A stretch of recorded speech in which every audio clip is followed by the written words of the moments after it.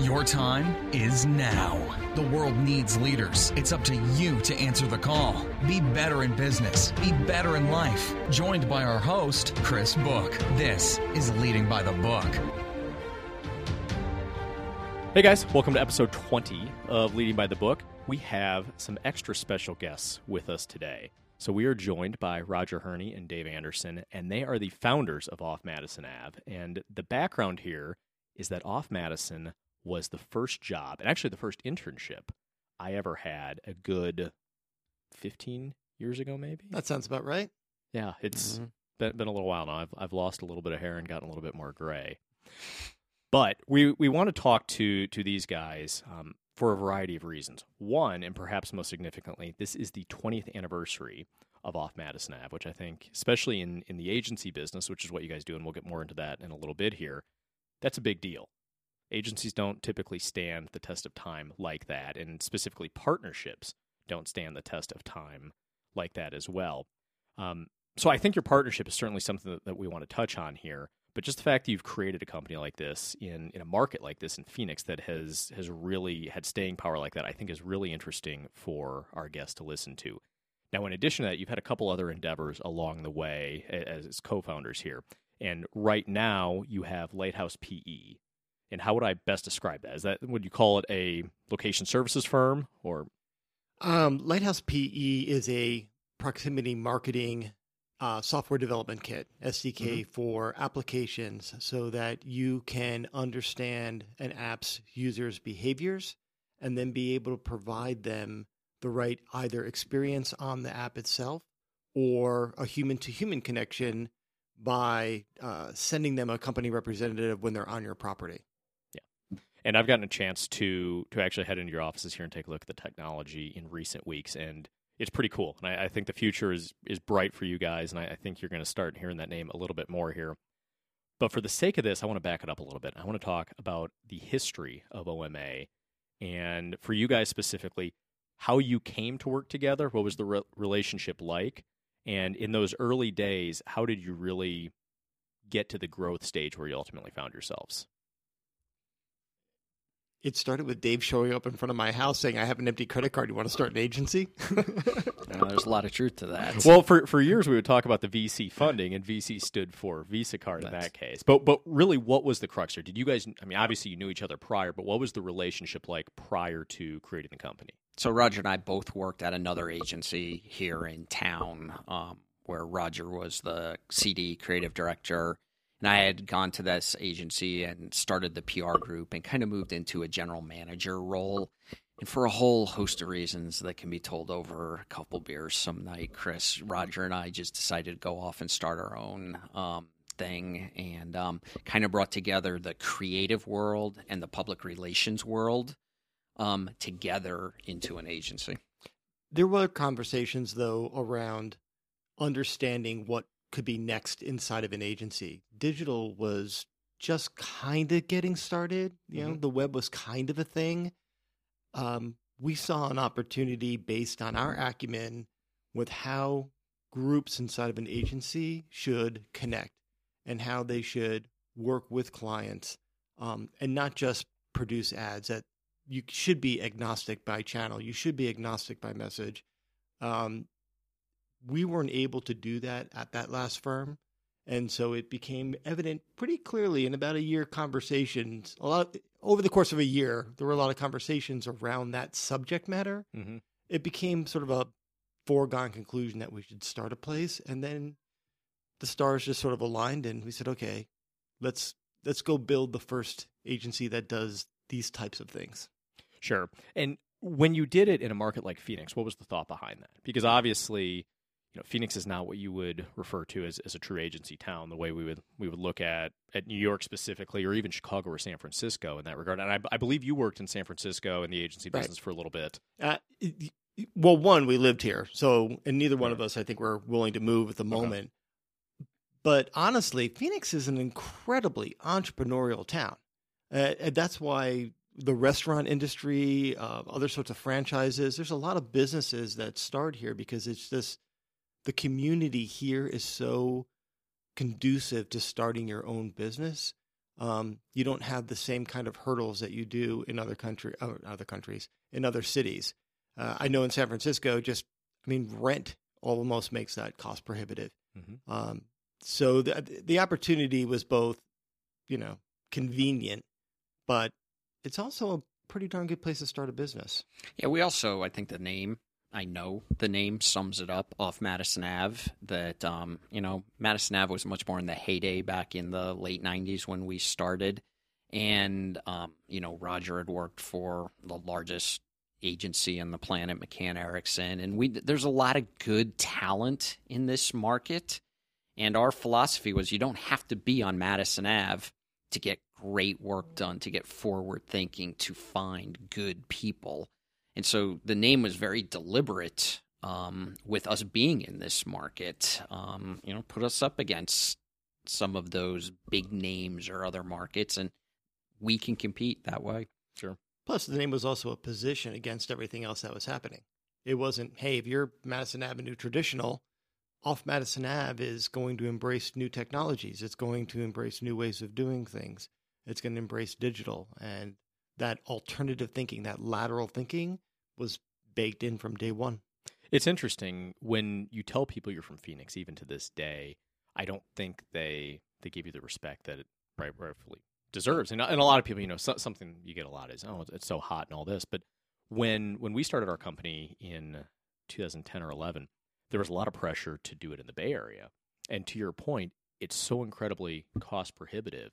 And you're now starting to see VCs more readily invest in companies that are in places like Indianapolis. And obviously Chicago's big, which at least for a big city has a relatively low cost of living. But Boulder really popped up there. A lot of these kind of mid-major cities really started to establish prominence. And, a place like Phoenix, for instance, you've got a university here, a couple major universities very close. It's at one point, I think, was maybe the fifth largest metropolitan area in the country. And when you combine that with the cost of living and for companies that are going to be very cash poor at the beginning, there's no reason not to look at it. And the funny thing about it, though, is that's such a counterintuitive thought, especially in a business like the agency business, or, if you're running a tech startup, for instance, you got to go be in these markets because you feel like you want to be with the big boys. Well, you're going to get pretty dismal results if you do that. So I think that's an interesting approach. Well, look at a company like Zappos. They started off in VC and they ended up going to Las Vegas, not because of technology, but because that's where the service industry was. And they felt they were more of a service-oriented company than a technology company. Yeah. So, and they've done obviously pretty well. Yeah, and times have so drastically changed too. We alone have employees in Maryland, in Boulder, Colorado, two in Boulder, Colorado, in Southern California. The location is important, but not as important as it used to be. Sure. And Roger's right. We have a governor who's a former entrepreneur here. We have an incredibly entrepreneurial, friendly environment here, pro-business. I'm a Sun Devil, so I have to say this. So look what's going on at ASU with the entrepreneurial school. Sure. And what they're doing from a technology. This has become a great place to start and grow a business. Another place that doesn't get enough love is ASU specifically. ASU has the stigma of being a party school and all that, and I think that probably follows anywhere when you get to go to school and wear shorts 365 days a year. But for somebody that went to a lot of schools, the education that I got at ASU matches up anywhere else. And I think at the end of the day, it probably just comes back to the student themselves and what they try to get out of it. Yeah. But so that's a stigma we have to fight. Number one most innovative school 2 years in a row over Stanford and MIT. That should make you a real school. Sure. Yeah. Oh, plus I think they've got, depending on what study you read, they're neither number one or number two journalism school in the world. Yeah. That's pretty amazing. Within that business, the business school overall, I think is a top 25 business school, and there's some programs within it like supply chain that are very, very highly rated. By the way, supply chain, something I did not appreciate until I really started working in the retail world.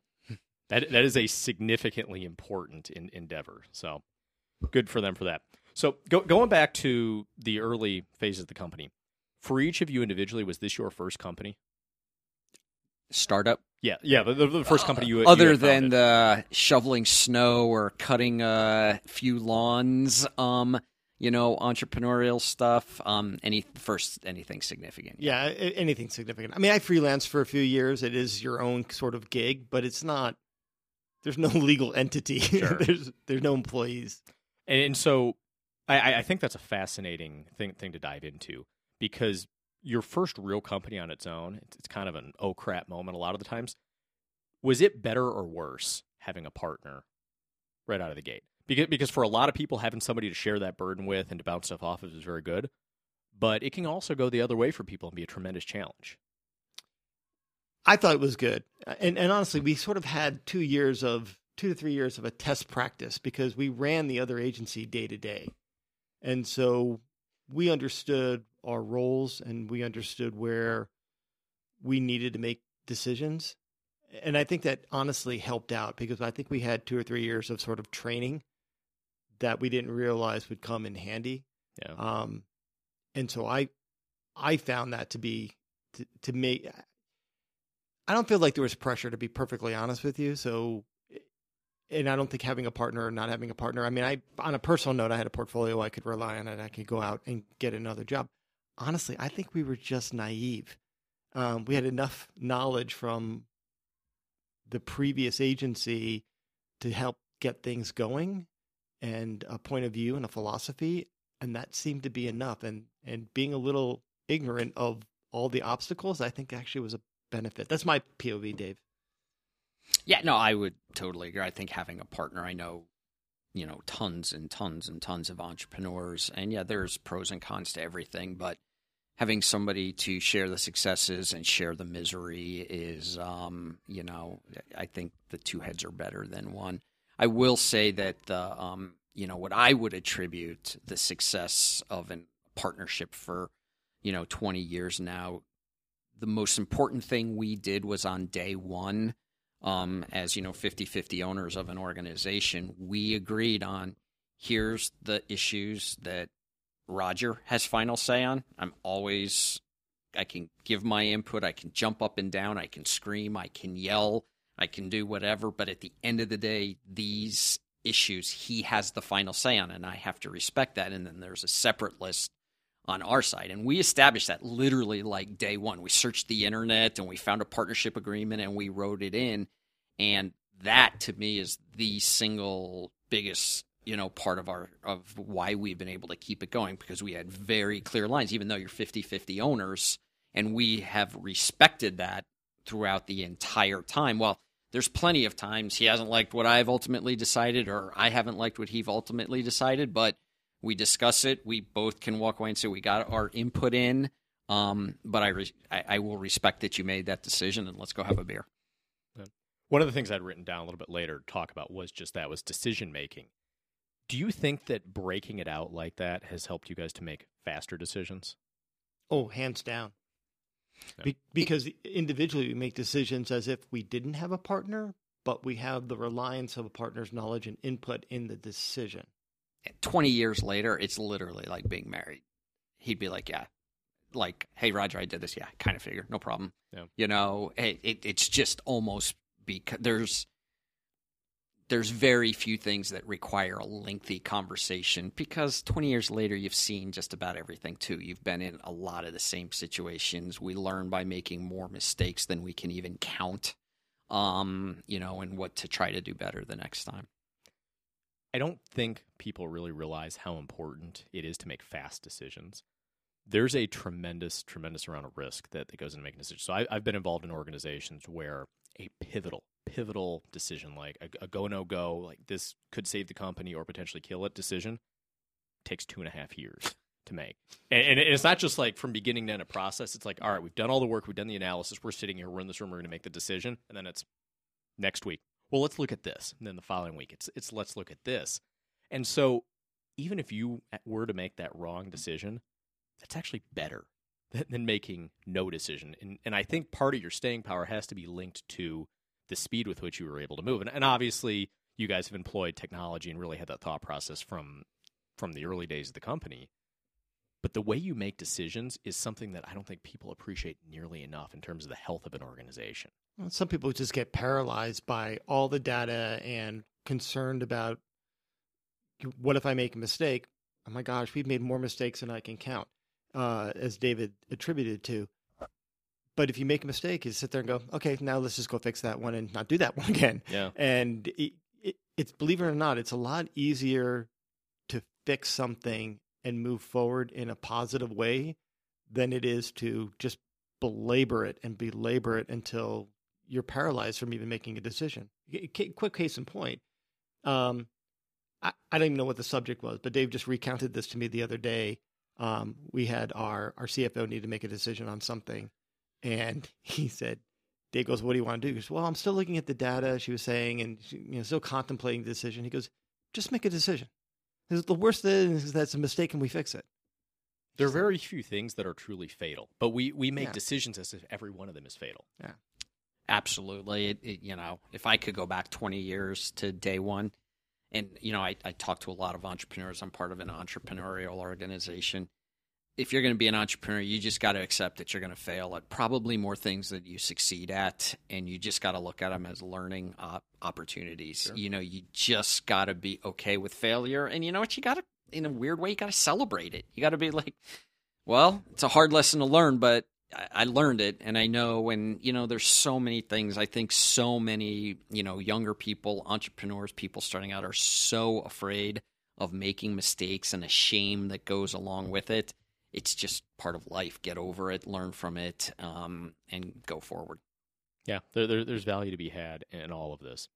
So to that end, are there any decisions that you guys made as a company? Obviously, the first decision was forming the company and then really laying out who is going to do what.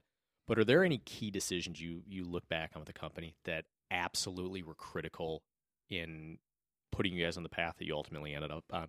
Well, you were.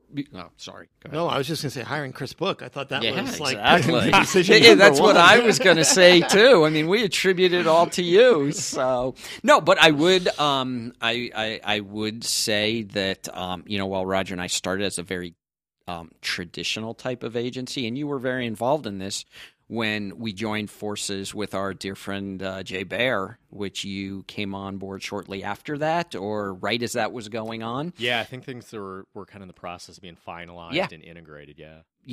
We had many decisions about growing our digital organically or, going with Jay and combining our companies together. And I would say that was one of our major and smart decisions because it kind of leapfrogged us into the digital space much quicker than many others that were still trying to figure it out, or is this here to stay or whatever. Looking back on that period, so when I joined the company, I think it was probably within maybe a month or two of it becoming official. And, since then, I've been part of quite a few mergers at different companies that I've been at. And I think back on that time period a lot because of how smooth that integration actually was. And I'm sure, with the stuff that you guys saw, it might not have been as smooth as it looked to us sitting at our desks every day. But it blew me away looking back on that. When I walked in there, and the productivity and the cohesiveness of the teams with, effectively you had two completely different companies that just very quickly had a shotgun wedding. At least it seemed like that for us, and all of a sudden started working together and producing this amazing work. It was a little more it was more of a foregone conclusion with Jay to a certain degree. One, you got to understand, I'm not sure when you first met Jay, Dave, but I knew Jay since like 95, 96. So, we had known each other, had worked together both as a client and a vendor during that period of time. So there was a history there. Also, Dave's right. We had a decision point whether we want to grow this organically or do we want to, partner with somebody. That wasn't a decision when we, decided to do our deal with Jay. That decision was made 2-3 years earlier when we had conversations with Jay about whether or not we should be organic or grow it. And we decided like, okay, we'll have Jay be our guy. And at some point when he's ready, we'll acquire or merge the two companies together. He wanted to go do some things and we're like, okay, we just won't build it organically. So there was a little bit of that. So there was a lot more legwork that was done that was never seen by anybody. The most important thing, however, is that culturally it was a fit. And that's where most companies make a mistake in M&A activity is that they don't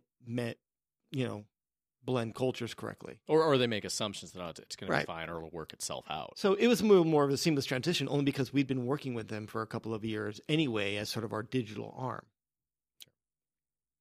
So with that cultural, I guess, line of thought, one of the things that I think has really separated off Madison Ave from other agencies and specifically other companies that I've been at, and that includes companies like Disney even, is the culture component of it and how actively you welcome people into the culture and how, in a sense, it seems that most people that work with the company actually view themselves as the people that police the culture. And I think that's a very, very important thing just to ensure continuity. But I'm sure that from your perspectives, you had to be very deliberate in creating that culture, in determining what kind of culture you wanted to have, and in taking a very detached view to make sure that you're maintaining that. So how for somebody that's either starting a business or running a business now, how do they best approach a culture to make sure that they're putting, one, the right culture in place, and two, that they're paying attention to any pitfalls to make sure that they don't get off the rails? A big part of the culture is our personalities and how Dave and I work together. I used to think that how we did things needed to be kept very close to the vest. And 5 or 6 years into the business and it being really successful, one of my friends who owned a couple businesses reminded me, he said, because I don't think you understand how special the relationship that you and Dave have, and that how that permeates through all parts of the organization. He said, you could take your business plan and philosophies and you could dump it on another agency's desk, another CEO's desk. They're not going to be able to pull it off because they just can't embrace that. They don't have the personality to embrace that type of inclusion, that type of entrepreneurial spirit in everybody that you hire. And that's when I realized that, okay, we do have something really special from a cultural standpoint. We don't necessarily dictate to everybody, here's what you need to do to be a part of the culture. Oh, and I think that's the beauty of it. And that's what I'm getting at. Is Right. It's in the air. You don't. It's not written down anywhere. There's no rules or guides. Well, It's just part of what you become when you join. As owners, we provide the guardrails for a culture. You can't dictate a culture, but it's the people that you bring into the organization that create the culture, police the culture, like you said, that are the ones who, this is the way we do things. Don't do that gossip. That's not how we work. Don't be critical. So you provide those guardrails that you give those people who truly care and want to look for a place to come to work every day, and let them help build and guard and protect that culture going forward. Yeah. And we do have every new staffer that comes on, Dave and I both meet with. And we take out to lunch, and there's a history of the agency thing that I do. Dave sits in on it sometimes. We've always said these 3 verbal cues to everybody coming on board, that instead of mission statements that try to describe the culture and how you should be, I mean, part of it you'll get through sort of osmosis being there. Everybody needs to respect what everybody else does, because an idea can come from anywhere, regardless of what your background is. And if you can't respect that, probably not the right place for you. Everybody has to work together. No one works in a vacuum, so you have to be collaborative. And if you can't do that, we're probably not the right place for you. And finally, you have to apply lateral thinking and be entrepreneurial in your spirit. And if you can't do that, probably not the right place for you. So we look for individuals that possess those qualities, and the rest kind of takes care of itself. So years ago, when I had started a company, I would show up at your doorsteps looking for advice very frequently. And one of actually, I think it was probably the first thing you ever advised me was to hire very, very slowly. And I remember we were actually sitting at a Starbucks when you told me that, and I was in growth mode. I'm like, we're gonna get 50 people and all this, and it's gonna be great. And looking back on that, I think that certainly proved true. But one of the things I think has made Off Madison Ave great is the quality of people that you've had come in there. Now, the flip side of that is when you hire really good people, they're also going to go and start their own thing at some point or whatever it is. And I guess there's a risk, so to speak, to doing that. But you guys have somehow managed to create a system where you bring in great people and they make incredible contributions to the company. And if they go and they do something else, they're still welcome back with open arms. We're sitting here right now as a result of that. And I think that speaks volumes to essentially the way the company has been run and the way the company's hired itself over the years. Is hiring something that you guys really place incredible emphasis on a daily basis? Yeah, absolutely. Truth be told, we're not super involved in the hiring. We've hired great team leaders, group heads, department heads that are responsible for that. But again, we've provided the boundaries to bring those people on and stay within there of the cultural fit, the level of smarts, the testing. We do all of that. But yeah, I remember talking to you about that, about hire slowly, but I think I also said fire fast. And the fire fast is more important about protecting a culture than hiring slow. And we've screwed it up so many times and let bad people stay around too long that has a detrimental effect on a culture. So there's the two sides of that: hire slowly, but also fire part ways, quickly. And as far as, people going on and doing other things, as long as you do it the right way. We had a great time working with you, working with Jay, a whole host, Chris, Sietsma, yep. And every single one of you handled your going off to do your own thing professionally, respectfully, left on great terms. And why would we as entrepreneurs not support anybody else who wants to become an entrepreneur and do their own thing? Just it's do funny it the right though, way. that's not the pervasive thought on that. Surprisingly enough, it's if you leave, I'm going to be offended by it. Whether it's pride, ego, whatever it is, people don't handle it that way usually. Yeah, all right. So let's look at the lateral thinking part of this. They don't handle it that well because they're not seeing the forest for the trees. When it's done correctly and we're supportive of people leaving to go do their own entrepreneurial things, start their own company, write a book, do whatever, and we've lost quite a few people to that. The benefit to the agency is that invites more people to want to be a part of our agency that want to eventually do that in their career. So we end up getting smarter people because we supported the smarter people who left. And when we I think for companies who try to hold too tightly onto employees who have those desires, I think that's to their detriment. So we've benefited from people like you and Sietsma and Jay Bear and others. By you leaving and doing and being successful, it's actually helped us attract better talent because they know that this is the place where they can really grow. And Sure. I think it's helped us more than it's ever hurt us. Yeah. So switching gears here a little bit, for those that don't know you guys, your personalities could probably not be more opposite, and that's been something, and you alluded to it, but that's been something that I think over the years of the agency, it's always been a joke about just the complete difference in the way you guys approach things. Is that one of the key strengths that has allowed this partnership to survive so successfully? Oh, I hands down. I also think it comes with mutual respect, though. I mean, when Dave talks about hey, on paper, we outline very specific roles and decision points, anybody can do that. The trick is, can you live with it? Absolutely. Can you actually say, can you do that? I mean, I remember there was a client that wanted us to, wasn't even a client. They came to us and said, hey, I've got like $600,000. I need to get these things done, these TV spots done in the next 4 weeks. And it was over the holidays. And the more I got into it, I was like, there's no way. This guy's like bad written all over it. Dave clearly wanted us to do it from a revenue standpoint. And I said, this is just a point of failure. And he literally said to me, he goes, you know what? I completely disagree, but it's your call. And there was never a word said about it after that. Has that happened frequently over the years? I don't know how to define frequently. It just becomes a matter of business after a while. It's literally just like, oh, okay, it was right before. It was right. You kind of, you just get to know each other and the decisions you learn from them and what to go. Now, have we ever had like a major disagreement? I don't think there's ever been like yelling at the top of our lungs, but that the next day it's a little bit, hey, Roger, hey, Dave. Yeah, of course. But I can count those on literally one hand, less than a dozen times easily. Just because I think Roger hit the key word. It's the respect. You just have to be like, okay, this is my part of the game. This is my contribution. This is what I'm doing. This is what I, maybe know more about. I've studied more. I've learned on, and you got to respect that.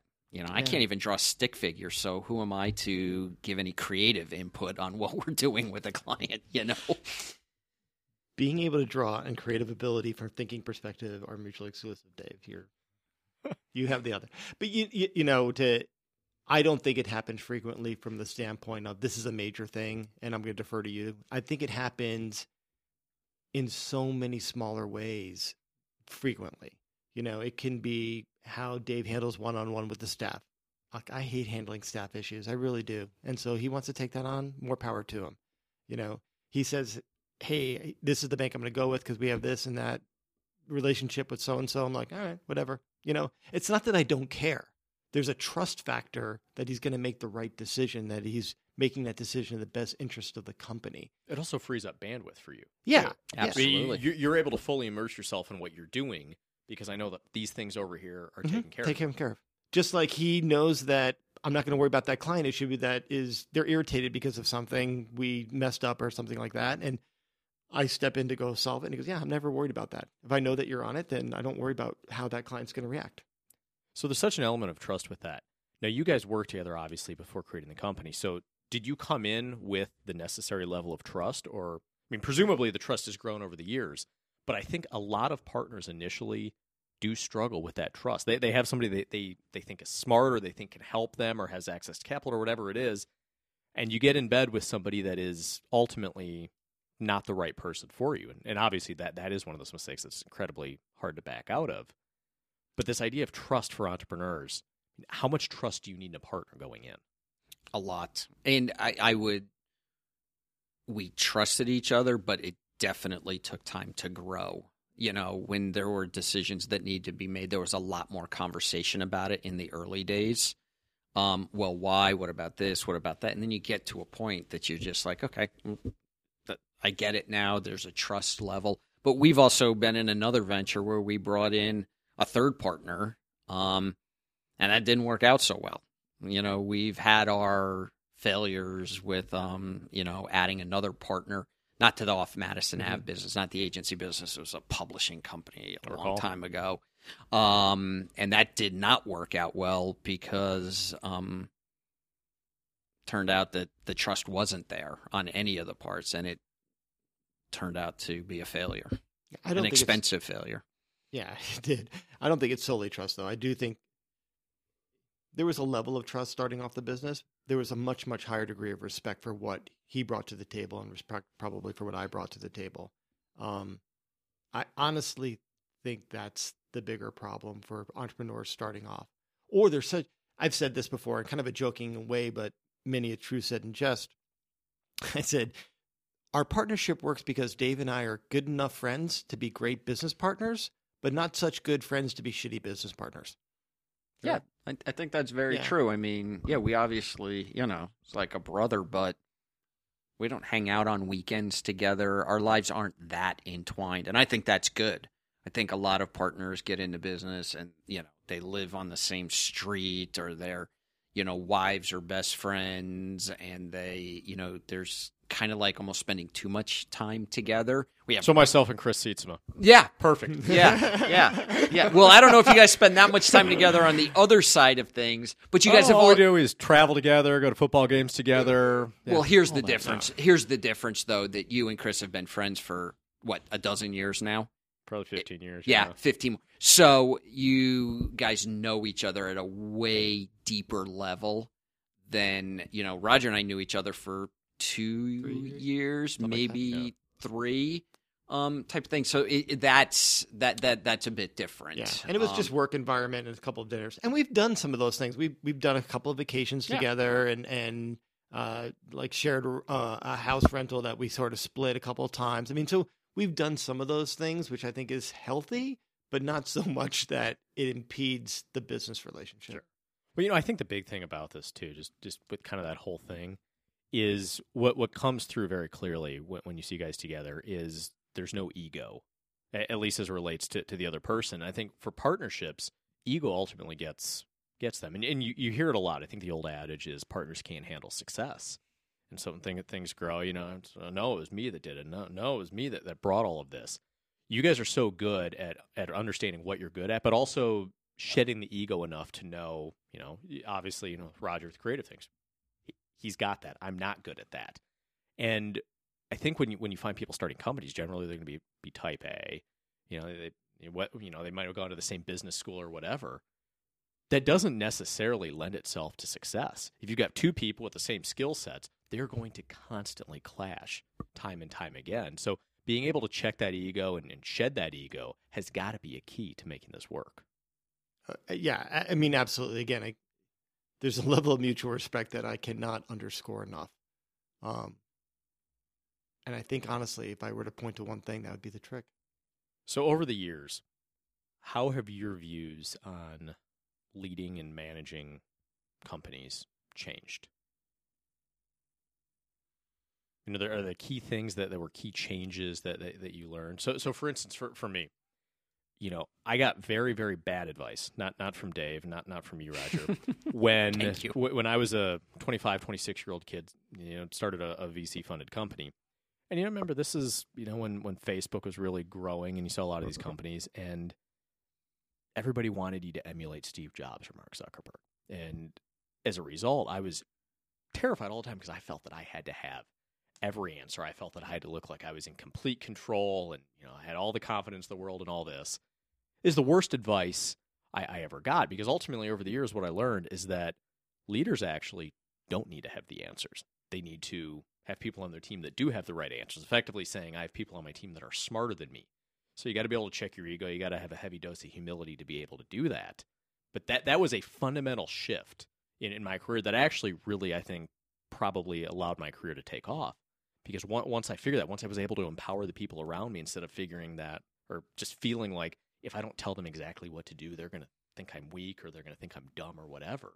Like that was a fundamental shift in the way things worked for me. I will say that my father gave me some really good advice, and it was relating to not business, but I apply it to this. He said, what's good for one marriage is poison for another marriage. And the way Dave and I work, it was never trying to be the next Steve Jobs or the next, Zuckerberg. It was trying to be true to who we are and how we saw things. And so while there are lessons to be learned from amazing people like that, I think trying to emulate someone else's style and way of working, I don't think that's being true to yourself. And I think we've always been very true to ourselves and what we believe, and that's led to the success. Who was it that said, comparison is the opposition of joy? Theodore Roosevelt. Was it? Mm-hmm. Good one, Dave. I would have had to Google that. Thank you. Comparison is the thief of joy. Thief of joy, excuse me, yeah.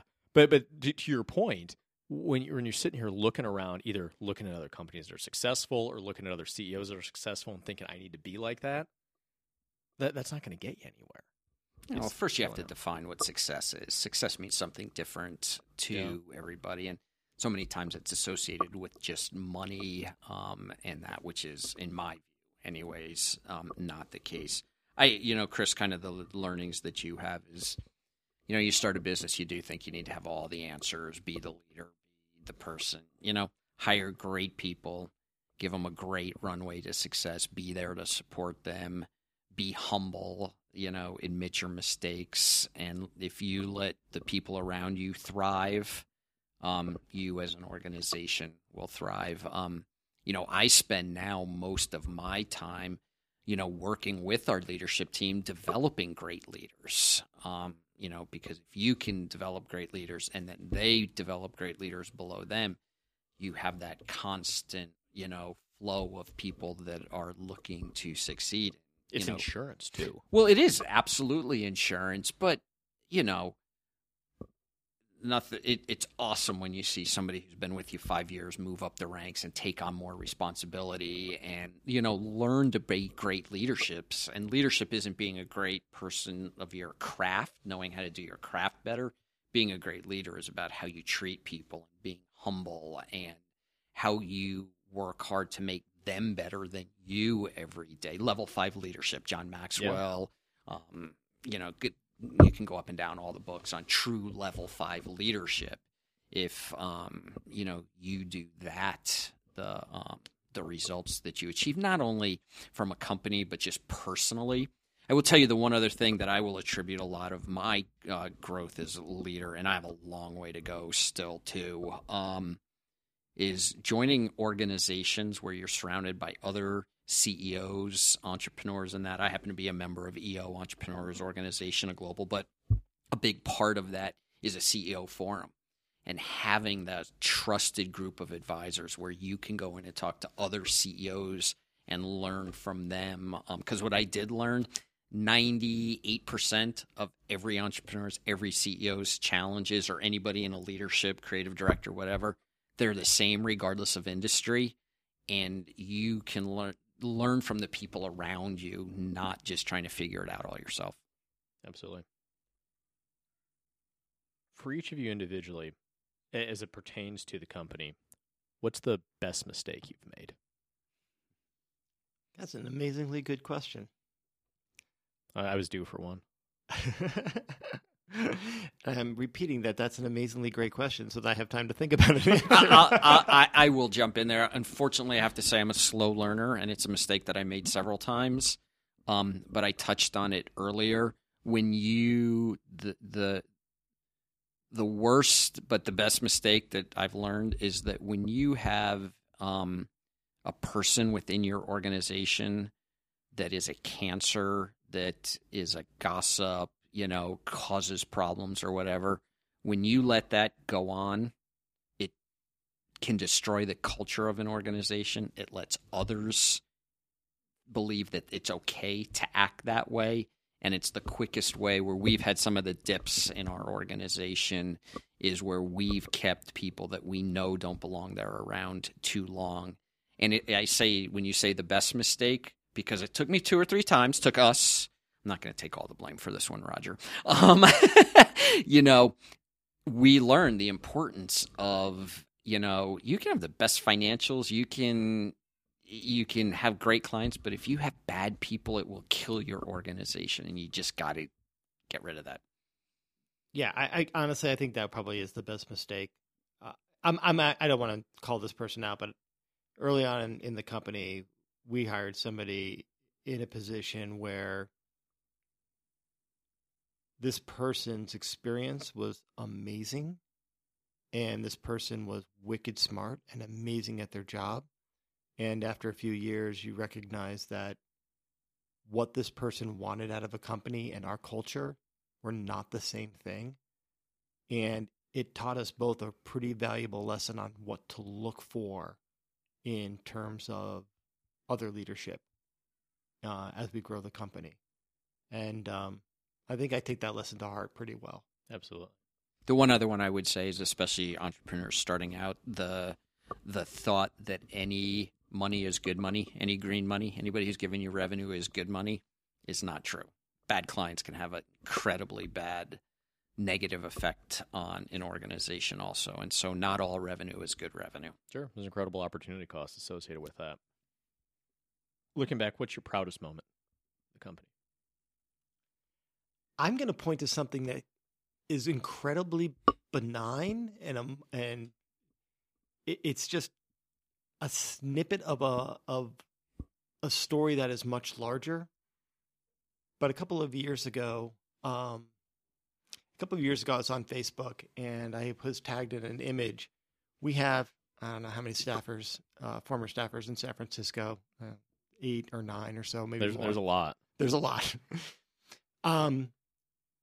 But about 4 or 5 of them had thrown a party in San Francisco, and it was called a Wear It Once party. So it was a lot of girls, and they clearly had a lot of bridesmaids dresses. But they decided to take a picture, and they took a piece of cardboard and they wrote OMASF on it. And they took that picture and they tagged us in it, and they put it on Facebook. And it was that realized at that point how we've created a culture that has developed lifelong friendships. And it's just, I'm really proud of what people have gone on to do professionally, but the personal relationships that we've helped inspire or put together because of the culture, I'm really proud of that. And that was just a moment where I'm like, how do you put a value on that? How do you put a dollar value that we've created a place where people can work together, do amazing work, and become lifelong friends? It's amazing how, in that case, it's not a monetary goal. A lot of people think, I'd be getting to this revenue number or this client, but it's things like that. And frankly, I owe a lot to the company just in that vein alone, because my business partner now came from there. I met my wife because Jessica Hayward impersonated me on an online dating site. I remember that now. I forgot about that. I remember goofing on her about that. That is hilarious. Yeah, there are, and many of my best friends still came out of there. Kelly Santina, Jay Baer, all those people that were so important. Even looking around our wedding, even it was so many of these people, and it really extended beyond business. And I can't think of anywhere else where that's really happened. Sure, I have friends from other businesses, but it was, it became very clear to me there. I think at one point we were sitting around in a company meeting, and actually I think it was Hayward that looked around the room. She said to me, I don't think there's anybody in here that I would feel weird or uncomfortable if I had to go to lunch with right now. She said I would actually look forward to doing that. And I think that actually started a program where I think we had rotating lunches or something. Lunch arounds. We Lunch still around. do it. We still do it. Still do. We have one coming up August 28th. Yeah. So lunch we around. still do it. Yeah. For everybody who's listening, our 15 lunch years around, later. Yeah, for everyone listening, our lunch around, and feel free to steal this idea for your company if you're listening to this podcast, is you divide up your company into groups of, say, 4, maybe 5 people, and who don't really work together, and you force them to have lunch together, and then we all get, and you can give people subjects or contests, and we've done little things like that during the lunchtime. But then we all collectively as a company meet up after lunch to have ice cream or dessert or something like that. But yeah, it's a very effective way to put people in a situation where they have to get to know each other. It's incredibly valuable, and it's a lot of fun beyond that. So what about you? Proudest moment? I'm really proud, like what you and Chris are doing. What others that were part of OMA that have gone on to achieve their own successes. Some great things, which is, awesome. I'm also very proud of some of the other relationships. OMA is about relationships that matter with our team that work together, with our clients, with how we work with vendors. I guess you could talk better than, Roger and I too. I think we have a fairly good reputation, both as an agency and as individuals around the market. And that's really important, that, I can't take a bucket load of money with me to my grave, but I can take my reputation and the agency's reputation and the people around it. So those things is what, I love seeing other people do so well and succeed and go on to do great things. So to that end, what is success to you? What is success to me? Yeah. Success to me is about, being happy, enjoying what I'm doing. I still, 20 years later, while our roles have definitely changed, I still love what I do every day, get up and doing. Success to me is a great family. I've been blessed beyond what I should be with a family. So, if I look to my core values that go to integrity and a happy and supportive family, continuing to learn. But also I think that it's fair to say that Roger and I, through Off Madison Ave, made a difference in our community in some ways too. We've supported tons of nonprofits. We've done work. We've given money. Roger and I have both sat on and continue to sit on both local and global boards now that we're both on, and that we've made giving back an important part of Off Madison Ave that has gone through many organizations in this community. What about you? What's success look like to you, Roger? I would love to just say ditto, because I think Dave and I see things the same way. I think it is about how have you built enough of not a legacy about me personally, but a legacy in terms of the quality of the company and the quality of people's careers within and beyond that company, and having a great family. And so that all of that feels more important to me than how much money we ever made in the company. And so that level of reputation, that level of legacy, to me, that is a marker of success. So, kind of last train of thought here. The future. Do you guys actively talk about what you want the future of the company to be, or do you have plans for the future? I'm making it up as I go. I don't know about Dave. Absolutely. We absolutely do. I mean, you've been there with it for a part. You look back to what we were doing on day one of this organization, from mocking up ads and sending out press releases to what it is today. Like many industries, the marketing advertising is in a constant state of evolution right now. And, we've tried hard to stay ahead of that from traditional to digital to now software company that we're incorporating into that. And a lot of other new technologies that, we've built a software component of our organization now. So, yeah, we constantly, 20 years later, is to how do we continue to sustain and grow, and it's not a maintain mentality at all. Yeah, I don't think the future goal for us has ever changed, because we've always been about how do we, as an organization, through the relationships we build, stay at that forefront of how brands and customers need to communicate. And there's no finish line on that. The tools have changed. The channels have certainly changed, and skill sets have changed. But that intersection is a place that we always like to be and to hang out. And again, there's just that you're always going to be pushing forward toward that, because you will never actually ever reach that goal, because you're in a constantly changing environment. And complacency would be the killer. Well, the best goals are truly never achievable. You're exactly right. Yeah. There is no finish line. Exactly. It gets back to loving what you do. Success continually changes. There is no finish line. People like us, you included there, sorry to include you with us, but we're never happy with, that we've reached the pinnacle, that we've gone as far as we can. There's always the next thing. And that, again, that's not money by any means. That's what we achieve in our professional lives, our personal lives, all kinds of stuff. There's definitely an appreciation for the status quo, but the status quo is not a comfortable place for us to be. No. But to your point, the certain amount of money or whatever, it's all a facade. So I had a chance to talk to several billionaires, and I would ask them what their biggest regret is. And every single one of them said, I wasn't around more for my kids. Yeah. You get to this point where it's like, time is kind of the ultimate wealth. And frankly, time is probably the closest thing we can actually have if we're looking for a tangible success measure, because time is what breeds relationships and everything else. And those are the things that we can never get back. You can always try to find a way to make more money or whatever.